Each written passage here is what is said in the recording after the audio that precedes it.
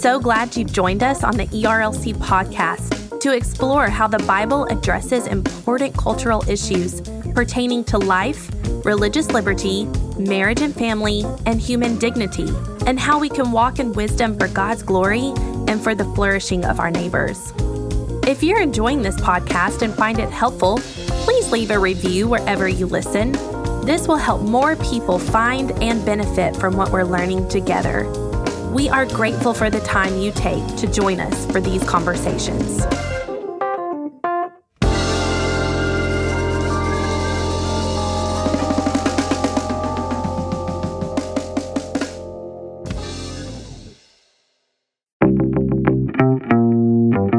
Welcome to the Digital Public Square, a podcast from the Ethics and Religious Liberty Commission about ethics, theology, and philosophy in today's society. I'm your host, Jason Thacker, and I serve here as Chair of Research and Technology Ethics and also help lead the ERLC Research Institute.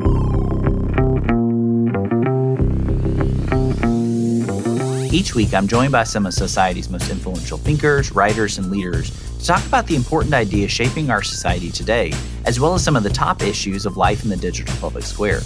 Our goal with this podcast is to equip you to navigate these issues with biblical wisdom and insight. As always, alongside this podcast, we also have the weekly tech newsletter that you can sign up to receive each Monday morning. This resource is designed to prepare you to think deeply about the pressing ethical issues of technology, as well as life in the public square. You can subscribe at jasonthacker.com/weeklytech. In today's episode, I'm joined by Jay Kim, a pastor and author of a recent book titled Analog Christian: Cultivating Contentment, Resilience, and Wisdom in the Digital Age. Today, we talk about the nature of Christian discipleship in a digital age. Jay serves as the lead pastor at Westgate Church in Silicon Valley and also on the leadership team of the Regeneration Project. His writing has been featured at Christianity Today, the Gospel Coalition, Missio Alliance, and Relevant Magazine. He's also the author of another book with InterVarsity Press entitled Analog Church. And now let's join our conversation. Well, Jay, it's really great to have you back here on the Digital Public Square. Last time we talked was kind of an interesting time. It was right at the release of your new book, but it was also the start of the pandemic. And so that was in God's timing, it was a pretty interesting time to release a book called Analog Church and talking about some of the ways technology is forming and shaping us, especially in a time when we were so dependent upon technology to communicate and to engage with one another. So I'm really glad to have you back here on the podcast. So for listeners' sake, can you tell us a little bit about your background and any changes that have happened since the last book? Yeah, well, first of all, thanks for having me on, Jason. I'm so glad to talk to you again. I'm a pastor here in the Silicon Valley. I'm also a native of the Silicon Valley. I've been here basically my whole life. When we first talked around the book Analog Church in 2020, I was serving on staff at a church in Santa Cruz, which is about 40 minutes south of the Silicon Valley. And it's a church called Vintage Faith Church. I was serving there. And shortly after Analog Church came out, I transitioned. I left Vintage and actually went to join the staff of a church where I had been on staff previously, a church here in Silicon Valley called Westgate Church. And I came back because the lead pastor, he'd been the lead pastor for 20 years, and he was sort of ready to begin a succession plan. So that started in August of 2020. And then I officially stepped into the lead pastor role in January of 2022. So that's been my last couple of years, been quite a whirlwind going through all that in the midst of a pandemic. But it's been a joy and a gift. Well, and that's one of those things I really have benefited from your work. Obviously, Analog Church was such a good book, and now we'll talk a little bit today about this Analog Christian book, kind of a follow-up in some sense, focused a little bit less on the church as corporate church and a little bit more on kind of personal discipleship and things like that. In the first book, you use this phrase of the digital informing and the analog transforming. And I wanted to see, in light of kind of 2020 and the pandemic and those years, kind of using a lot of these digital tools more so than we had before, does that still hold true in your mind? And then also kind of what ways have you seen kind of technology shaping and forming us, maybe that you hadn't seen prior to the book and prior to the pandemic? Yeah, it's a great question. I think that still holds true, that digital primarily informs, analog is really the most effective way to experience transformation. You know, one thing now in hindsight, 2 years after the book was released, in several years after I first wrote those words. In hindsight, I would nuance it a little bit and say that digital informs, but also digital forms. And I do hint at that in Analog Church, but this follow-up book, Analog Christian, really deep dives into that. The fact that digital technology does form us. You've done a lot of work along these lines as well that I've benefited tremendously from.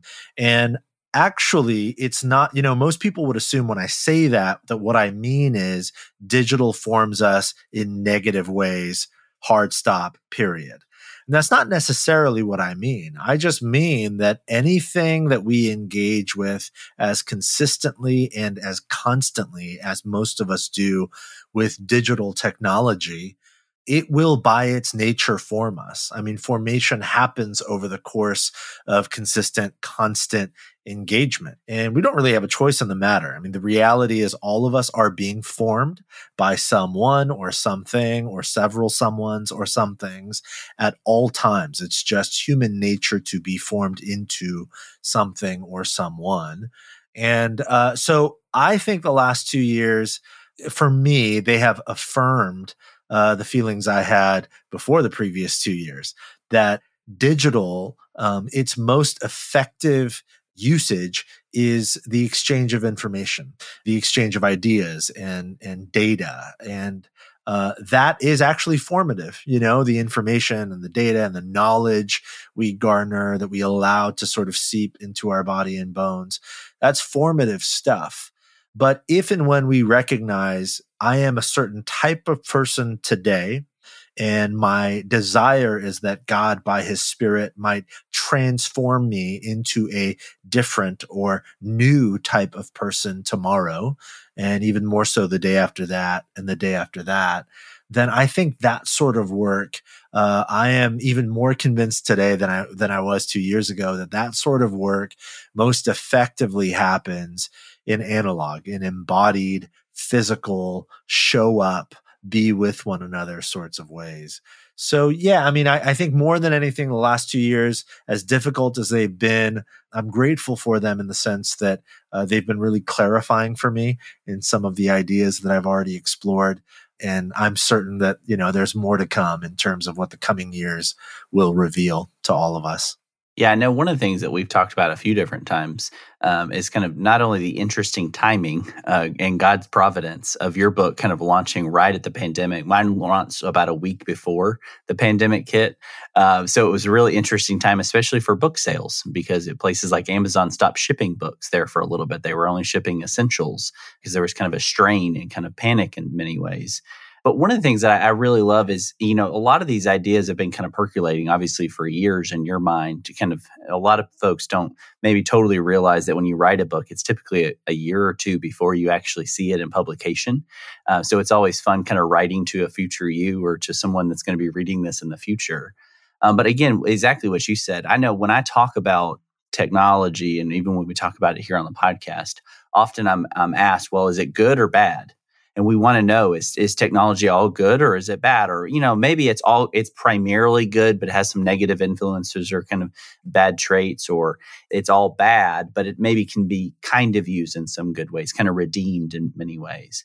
And I think that what we talked about and what you really talk about in a lot of your work is that's kind of the wrong question to be asking. Is not, is it good or bad, but it's also not neutral, which a lot of people say, well, if it's not good or bad, then it has to be neutral. It's just the way we use it. But as you rightfully said just there, is technology is forming and shaping us in very, very particular ways, some good and some bad. And so part of the job of the Christian in a digital age is to recognize that and to ask some of those hard questions. So I wanted to ask you, what is it about technology that's forming and discipling us? Like, what is it about technology that seems to kind of push us and pull us and kind of form us in those particular ways? I mean, I think when we think of other things around our lives, we maybe look at technology in light of the pandemic and kind of where we are now and go, yeah, I guess it is kind of doing that. It's almost like a wake-up call. What is it about technology that's actually doing that and kind of drawing us into those cycles? Yeah, there's a lot to say there. I think primarily what's been most helpful for me is to think about and this is beyond digital technology, but rather just to think about what technology as a whole is for, right? And ultimately, throughout the course of human history, leaps forward in technology are in some form or fashion designed to make life easier for us in some way. Nobody develops a new technology to inconvenience society further, right? That's not a technology. That's a big giant step backwards. And I will say, I think that that's actually quite wonderful. I think that, technology is a gift.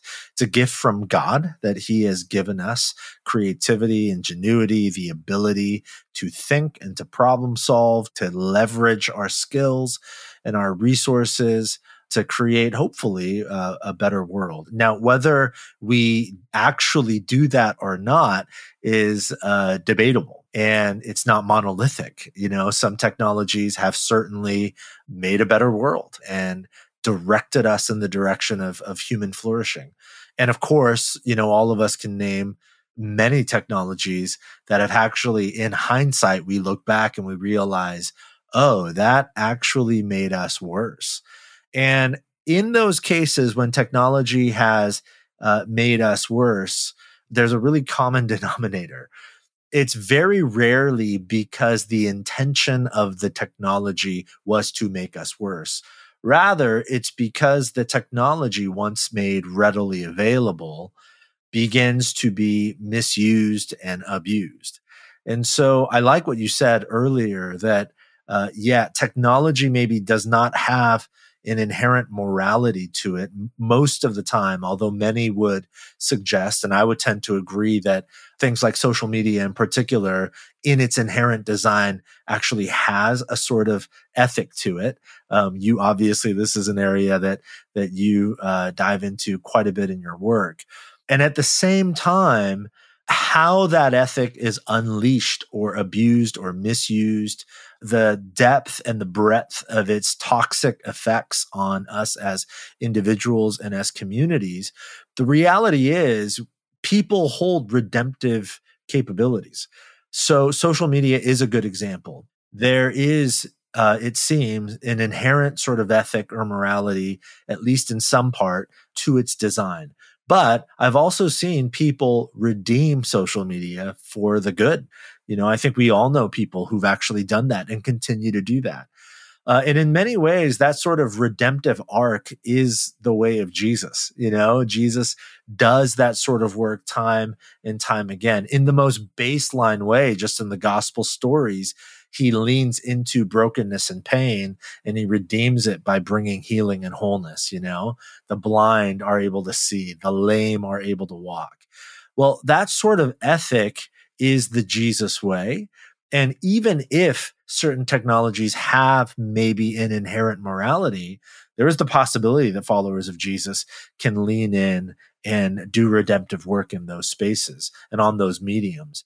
But to the question about how it forms us, I think most of the time, for most of us, rather than leaning into, for example, social media or other technologies, particularly in the digital age, rather than leaning in to offer a redemptive possibility, most of us get wrapped up in the vortex of the inherent sort of morality or ethic or rhythm or cadence that the technology offers us, right? So many listeners to this podcast, I'm sure, have either watched or heard of the Netflix documentary, The Social Dilemma. Tristan Harris, who is one of the main voices in that documentary, he's a design ethicist, and he sort of famously said several years ago that most people, I'm paraphrasing him, but he says that most people think social media is free because you just go on your phone, you download it, you don't pay a thing, and boom, there you are. You're living in this social media world now. And he suggests, and I agree with him, nothing is free. If it's free to you, it probably means you're the product.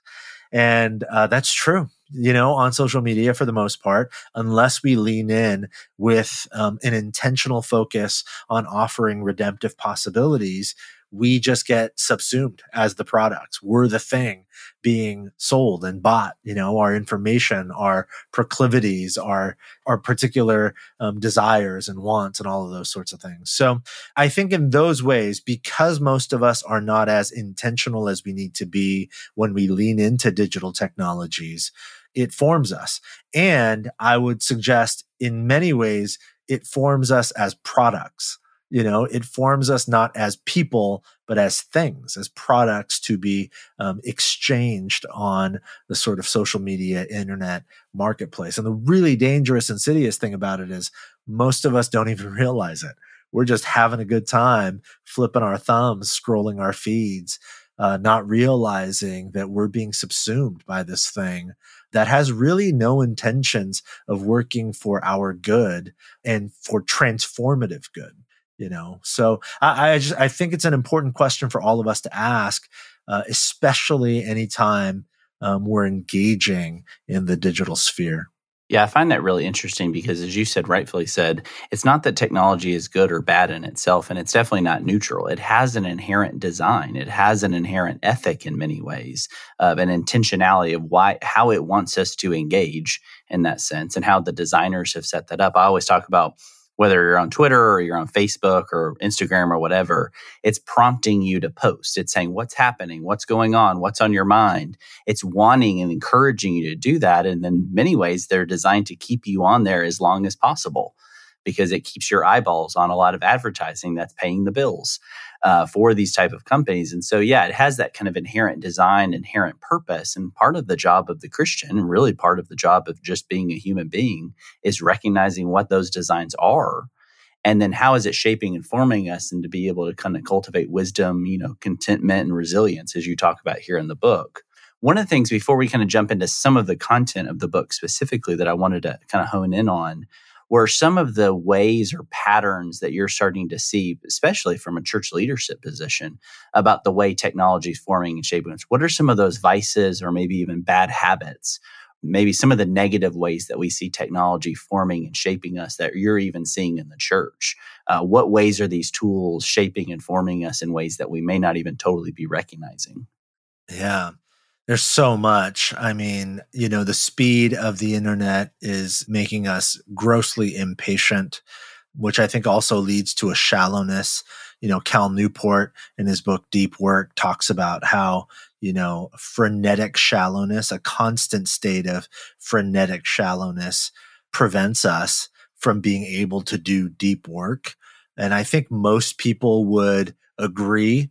We would love for our lives to primarily lean into deep work, meaningful work, the stuff that leaves an indelible mark, has a real impact, has a sort of depth, a robustness to it, a sense of meaning and significance. But the digital age, because I love Cal Newport's phrase, because it is by its nature in many ways, and especially because of the way we engage, it is frenetically shallow, meaning it's designed to sort of pull us into this constant ping pong back and forth between one thing to the next to the next. It breeds in us, again, this is the formative power of technology. It breeds within us a frenetic shallowness. We begin to lose our aptitude for sitting and lingering for an extended period of time. There's data that reveals, the sort of demise of long format reading. And it is, it's no surprise that when most of us are reading most of the things we're reading in these sort of bite-sized 240 character tweets or these, clickbaity headlines and news articles getting shorter and shorter. When I open my Atlantic app, and it's so interesting because every article has like a time marker, 6-minute read, 4-minute read, 12-minute read. And my assumption, I don't have data for this, my assumption is that they probably have metrics on which articles are the most popular. My guess is that the shorter, the better, so it does all sorts of things like that, which then begins to, in ways that are unintended by us, it's not something we want, but, it's going to have an effect on our actual real everyday lives. We begin to feel frenetically shallow when we're with the people we love, our dearest friends or our children or spouse or whoever it might be. We begin to feel frenetically shallow at work, at church. We begin to gather with our small group and they don't all sort of think the way we do. And there's something in us that maybe didn't exist 25 years ago, but now we're like, man, I got to get out of here. I got to move on. I can't sit and linger with these people who do not sort of wrap their personalities around mine in a way that really works for me. I can't do this. I got a number of other options, So there's a lot of things like that happening. I also think a journalist, Matt Taibbi, he wrote a fantastic book a year or two ago called Hate Inc. And it's all about media, both social media and just news media in general, and how it really runs on the fuel of division and vitriol, that it really is sort of the gasoline that ignites the fire, that grows its platform and its reach. And so because we get so wrapped up in media that by its nature is designed to grab our attentions quickly, and because, research has shown that the best way to grab our attention is to just get us riled up and begin instigating some outrage within us, we begin to see the world through the lens of outrage. We just begin to see the world through the lens of, I'm right, and if you don't agree with me, then you're wrong. And the exchange we are going to have is an exchange of outrage. That's just normative behavior. And that's been formative. I think most people listening would agree. I mean, just spend 10 minutes on Facebook anytime there's any particular cultural moment happening in the world, and you'll see this exact thing unfold right before you. And that's been a really, really dangerous formational effect. I think it was happening before the digital age, but certainly I think the digital age has accelerated it to its extremes. And it's keeping us from becoming the sorts of people who live with a sort of steady, calm confidence in the steadiness of God. We are forgetting that the path to human flourishing and to God's glory does not run through the White House or Washington, D.C. It runs through the way of Jesus. And we are very quickly forgetting this because I know this because if we weren't forgetting it, there would not be so much outrage. There would be a steadiness and a calm and a confidence. What I'm not talking about is like the trite remarks when some tragedy happens on a national level and we just say, oh, just pray about it, like surrender it to God. It's going to be okay. That's not what I'm saying at all. I mean, we mourn with those who mourn and we rejoice with those who rejoice. Absolutely. But in terms of where we plant the flag of our hope, it just feels like we have caved in. We've given in and again, been subsumed by media, social media, news media, accelerated by the devices and the mediums in the internet age through which we mostly consume media. And it's creating in us this sort of outrage that keeps us from leaning into Jesus and his rule and reign over the world. Yeah, I think a lot of listeners are probably kind of nodding along going, yeah, I see that, or I'm starting to see some of these patterns and ways technology is shaping me. But it's not enough to recognize it. And I think you clearly point that out in the book. It's not enough to recognize these things. It's to kind of cultivate these new habits or these new kind of formative behaviors in our life and our new way of kind of addressing a lot of that. And you do that through, in many ways, the paradigm of the fruits of the Spirit. You kind of organize them around these ideas of contentment, resilience, and wisdom. And you kind of organize the fruits of the Spirit around that. So I want to say, what is it about kind of the fruits of the Spirit or these kind of three, contentment, resilience, and wisdom, that help us to, we read in Matthew 22, how Jesus says to love the Lord your God with all your heart, mind, soul, and strength, and to love your neighbors yourself. And I've always found that interesting that it's outward. It's loving God who's outside of us and loving others who's also outside of us. And especially in our modern culture that's so fixated on the individual and ourself and our defining of our own realities, I always found that interesting. And you even read that in the fruits of the Spirit, that are kind of outwardly focused. They're inward dispositions, but they have outward kind of impact and influence on people's lives. So what is it about the fruits of the Spirit that kind of help to counteract in many ways, or kind of reframe a lot of the ways technology is forming us, and to kind of reframe in the way of Jesus? Yeah, I mean, the fruit of the Spirit, it's interesting to me, the way Analog Christian is sort of framed, like you said.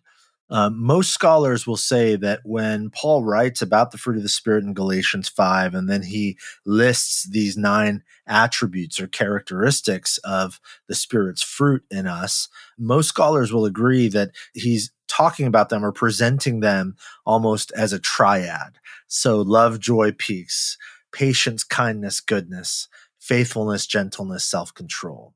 And as I studied that a bit more, really just out of my own desire to figure this thing out, I was wrestling myself personally with so much discontentment, fragility, and foolishness. And it wasn't all because of digital technology, but much of it was tethered to my own misuse and abuse and addiction, to digital technology. I began to find that these triads, love, joy, peace, I discovered that really is, and not just kind of cultural renderings of those words, but really a rich, robust biblical understanding of love, joy, and peace. I found that really was the path to contentment. It was a way to untether myself from the discontentment that I was just constantly sort of carrying around in my heart and my mind.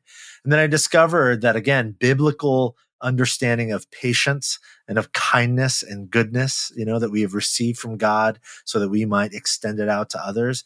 That really was the way to build resilience in my life, to learn to become the sort of person who embodied patience, kindness, and goodness in the face of all of the, mad rush of impatience and hostility and sort of infidelity, the sort of forgetfulness that we live with because we're moving so quickly. That really was the way to build resilience in my life. And then faithfulness, gentleness, and self-control, that triad really points to a life of wisdom, to live faithfully to God, rather than forgetting that our primary allegiance is to Him, to live gently in a world of outrage, and to lean into self-control when the internet offers us so many opportunities for just reckless, thoughtless indulgence. That really was the way to living wisely in what I would consider a significantly foolish age.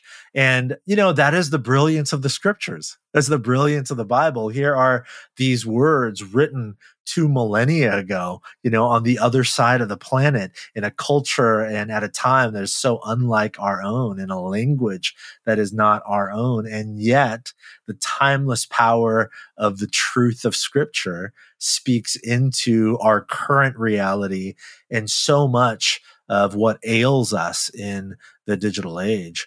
And I think the other thing to say here is, again, going back to Cal Newport's phrase, frenetic shallowness, my tendency is to want to microwave this stuff. I was like, okay, I read the passage. Man, this sounds awesome.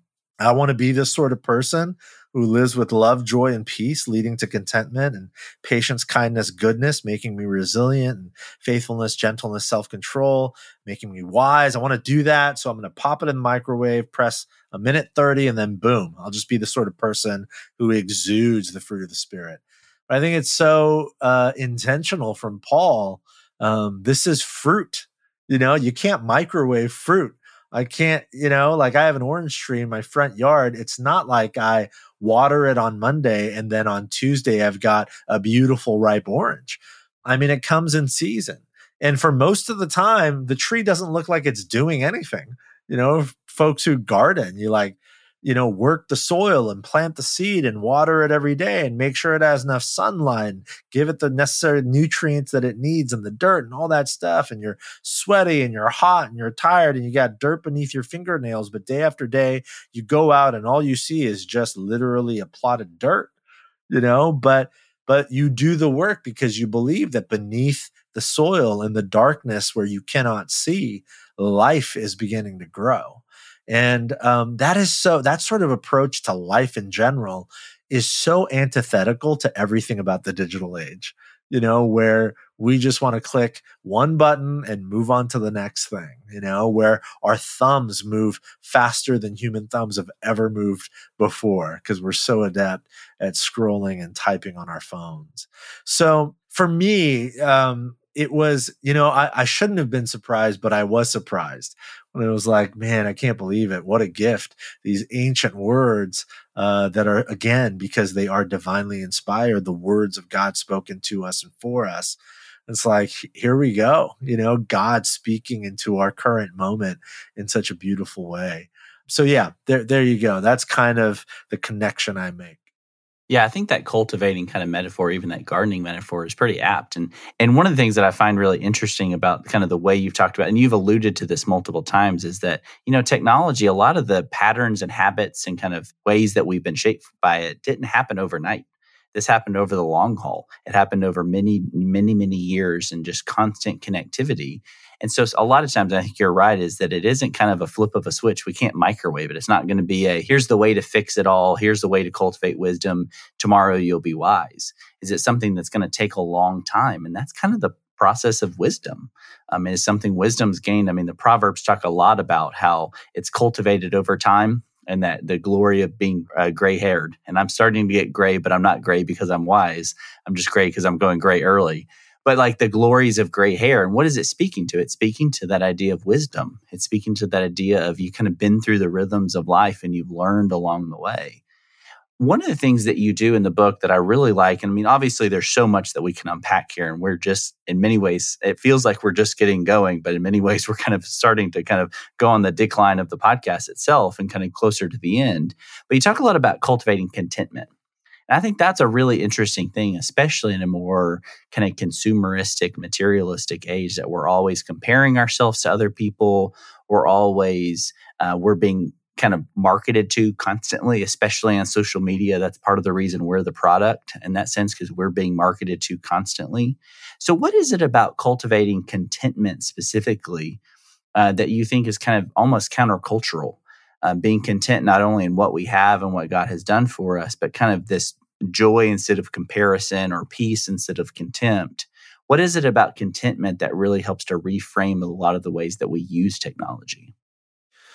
Yeah, I think part of it is, you said it, and you said it beautifully there. It is sort of a countercultural way to approach contentment. I think one of the reasons why we feel so discontent is because many of us have bought the cultural lie that contentment is found by way of, achievement and accumulation, that we can achieve our way, accumulate our way, earn our way by climbing the cultural success ladder to curate the sort of life and create the sort of life that looks like the sort of life that's content. But the model for that, especially in the digital age, is informed quite a bit by, as one example of many, by social media. So, comparison, I think in many ways is the fuel that runs social media. As I compare the reality of my seemingly ho-hum, mundane, ordinary life against the backdrop of everybody else's glossy, filtered Instagram feeds. And what's really interesting is, intellectually, almost all of us know that social media, and like Instagram, for example, is a very highly curated experience. We know that when I see that photo of my friend laying on the beach in the Maldives on a perfectly sunny day with white sand beaches, what I know is that's not his life every single day. What I know is next Tuesday he's going to be back in his cubicle needing to turn in his TPS reports or whatever, We know those things, and yet intrinsically, even though our minds know it, everything else in our bodies tell us, well, how come your life right now in this exact moment doesn't look like that? As if sitting on a warm sand beach in the Maldives is the key to contentment, because even that's not really quite true, So for me, this actually was born out of just my own experience, just as a human being wrapped up in the vortex of the digital age, I found myself wrestling with this so much. This British psychologist named Michael Eysenck, several years ago, he coined the phrase the hedonic treadmill. And he was talking about, hedonic meaning hedonism, the relentless pursuit of pleasure. And he talked about how in our culture today, most people live on a hedonic treadmill, meaning we are chasing pleasure, but it's a treadmill because on a treadmill, you're constantly running, but you never arrive anywhere. You actually never move forward. And I think that's what cultural pursuit of contentment looks like.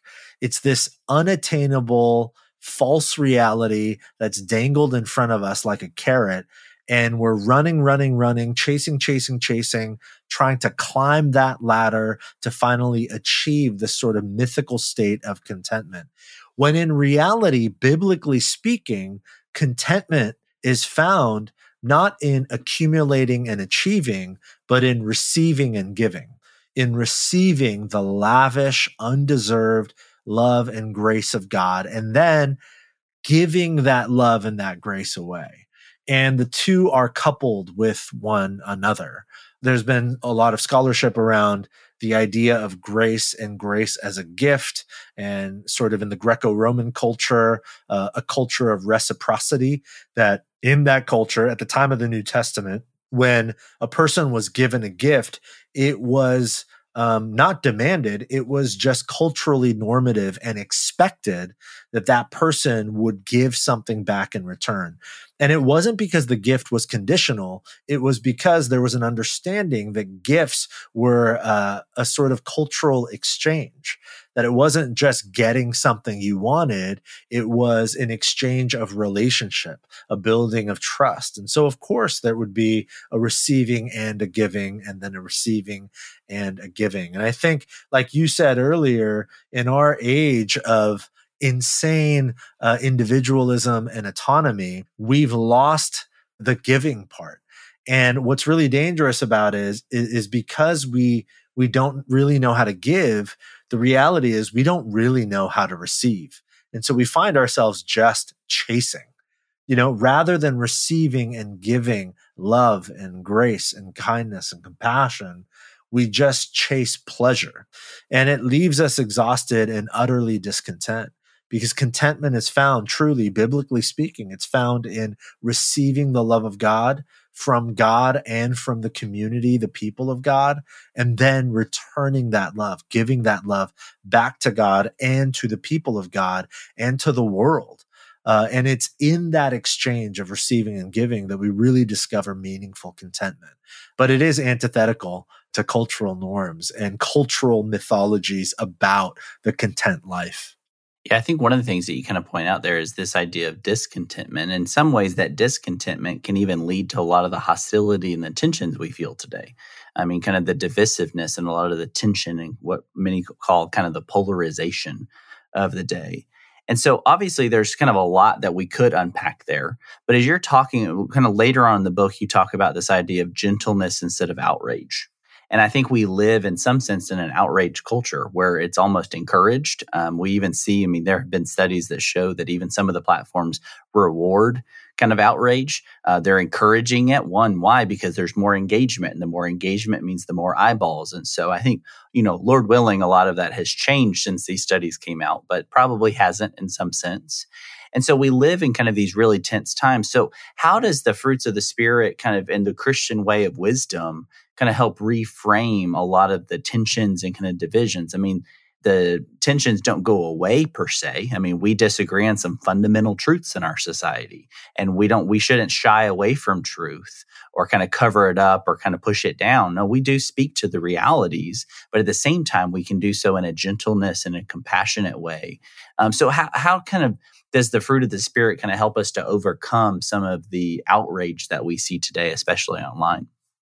Yeah. One, I'll cite a book. Dane Ortland wrote a book a year or two ago called Gentle and Lowly, and incredible book. And it was so inspiring and helpful to me for a number of reasons. One of those reasons it just reframed how I thought about gentleness in general. I think culturally speaking, when we hear that word gentleness, it's not necessarily a negative. People don't feel negatively about gentleness, but in reality, particularly in our outrage culture, I think if we're really honest with ourselves, most of us would like everyone around us to be gentle, to give us free rein to be however we want to be. In other words, we want the freedom to simply spew whatever anger or vitriol we're feeling in any given moment. And our highest hope is that everybody else will just be gentle. Don't spew that thing back to me, sort of thing. It's interesting in the first century world, in the Greco-Roman world, the idea of gentleness or meekness might be a synonym. There's a lot of literature from first century Greco-Roman philosophers and thinkers where they did not think of gentleness as a virtue. They really almost label it a vice. There's a lot of literature where they basically say like, oh, gentleness is for the weak. Essentially, it's for the worst amongst us. Peasants should be gentle, but if you're a man or woman of nobility, there's no room for gentleness there. You got to stand tall, broad shoulders, and stand above the fray and lord it over people, assert your dominance, that sort of thing. And it's interesting. Jesus shows a totally dramatically different way. We see it just in the apex of his story in his death and resurrection. Man, what a way to defeat sin and death, to die, to die a criminal's death on a cross. But no one would say that was a move of weakness. In fact, it was the strongest moment in human history. No one before nor since has done anything as strong as succumbing to death to defeat death. And we know that in hindsight. But at the time, and you see it in the gospel narratives, at the time, he is mocked and ridiculed. Like, oh, yeah, you're the Son of God, why don't you free yourself from that cross and come down? I mean, it's not to say the scene of the crucifixion is gentle. It's not. It's violent and bloody and grotesque in many ways, really shockingly sad. But in terms of biblical gentleness, in a weird way, that is the visual. It's the willingness to lay oneself down, but not lay oneself down as an expression of cowardice. Jesus is not, he's not afraid when he goes to the cross. He doesn't go to the cross with a sense of, well, here we go, I lost, we failed. He goes to the cross as a means of confrontation. I mean, he is hanging on that tree physically above the people on the ground. And in a strange, beautiful, poetic way, it's his ascension as king, standing over these broken people for whom he is dying. But more than that, standing tall over death itself. And so I think there's a way in which gentleness stands up to outrage. We think of gentleness as cowardice, people are yelling, and to be gentle, to say nothing, to sort of shrink back is to be a coward, to be too afraid and too uncertain, lacking conviction to enter the fray and to outrage back, But that's not true. Biblically speaking, there is a way in which the cool, calm, collected steadiness that followers of Jesus can find in knowing that Jesus rules and reigns over all. And that's where I place my hope. It allows us to stand tall, gently in the face of outrage. And what's interesting is there is so much outrage in our world today that the quiet, calm steadiness and confidence of a gentle spirit might be the loudest thing you can say into the cacophony of outrage. So there's a lot more to say about that. But again, it is countercultural to the way we typically think about it, but it is the way of Jesus. Yeah, I think you really hit on an important point there. It's not that it's a quiet confidence per se. It's not that we kind of shirk back, but it is you standing on confidence. We have hope. We don't have to engage into every single battle, but we also don't cower from truth. I think that kind of helps to reframe a lot of the winsomeness debate that we see in certain circles about being winsome and what does that actually mean? And are you going to be a truth person or a grace person? It's actually both and. And that's really what we see in the way of Jesus. And I love that kind of visual that you were talking about, that kind of that confidence that he has as he's engaging kind of those and he's kind of being lifted up. It's not cowering down and kind of shrieking back. It's actually stepping forward and speaking the truth, but doing so in love. Well, Jay, obviously there's so much that we could keep going on. We probably ran a little bit longer than we normally do here on the podcast, but it's been such a fruitful conversation. I really appreciate kind of the way you frame a lot of these things up. One of the things that I always do as we end the podcast is kind of talk about other resources. Obviously, you've written a number of books. We'll link to those, not only Analog Church, but also this new one, Analog Christian. What other books would you recommend if folks want to dig a little bit deeper on some of these ideas that we talked about today? Yeah. Well, your book, Following Jesus in a Digital Age, I really truly mean that. I had a chance to read an early copy of the book and was happy to endorse it. You display, as you've done for many years now, a real thoughtfulness and skill in presenting ideas. And I just think there are some really helpful practical hook holds there. So your book, Following Jesus in a Digital Age, is one that I would highly recommend. I didn't pay you for that, by the way. I just want all the listeners to know, but no, that's really kind of you. That was an honest, genuine endorsement. Yeah. You know, Andy Crouch obviously has done great work in this area. TechWise Family from a few years ago. His newer book, the newest book, The Life We're Looking For, he gets into all of his sort of human beings, our heart, mind, soul, strength, creatures. And what does that mean in a technological age? Fantastic stuff there. And then outside of, Christian thinking and Christian writers, more modern writers who've sort of leaned in this direction that I have found incredibly helpful would include Sherry Turkle. She's got a couple of books out and they've been out for several years, but still, I think really, really have a lot to say today. Another person I think of is Nicholas Carr. His book, The Shallows, was really, really formative for me. And then I mentioned Cal Newport earlier. He's got several books, but deep work in particular, I think, is really, really helpful in this conversation. Well, that's great. And we'll make sure to link to all of those in the show notes for listeners' sake, so you can do that. But also make sure to check out Jay's books. He's got some really, really helpful books, especially this new one, Analog Christian. But Jay, I really appreciate you coming on the podcast today. It was a really fun conversation. I look forward to connecting soon. Absolutely, Jason. Thanks so much. Well, from all of us here at the Digital Public Square, I want to say thank you for listening. If you enjoyed this conversation, would you consider leaving us a review on Apple Podcasts, Spotify, your favorite podcasting app? These reviews really help us to know how we're doing and also to share the word about the podcast with others. As a reminder, you can connect with Jay and learn more about his new book, Analog Christian, as well as the recommended resources we talked about in the show notes. Also, make sure to sign up to receive the weekly tech email briefing that comes out each Monday morning. This resource is designed to prepare you to think deeply about the most important ethical issues of our day and to stay up to date on the latest technology news. You can sign up at jasonthacker.com/weeklytech. The Digital Public Square is a production of the Ethics and Religious Liberty Commission and is produced and hosted by Jason Thacker. Production assistance is provided by Caden Christian and technical production provided by Owens Productions. It's edited and mixed by Mark Owens. Thank you, and I hope you have a great week.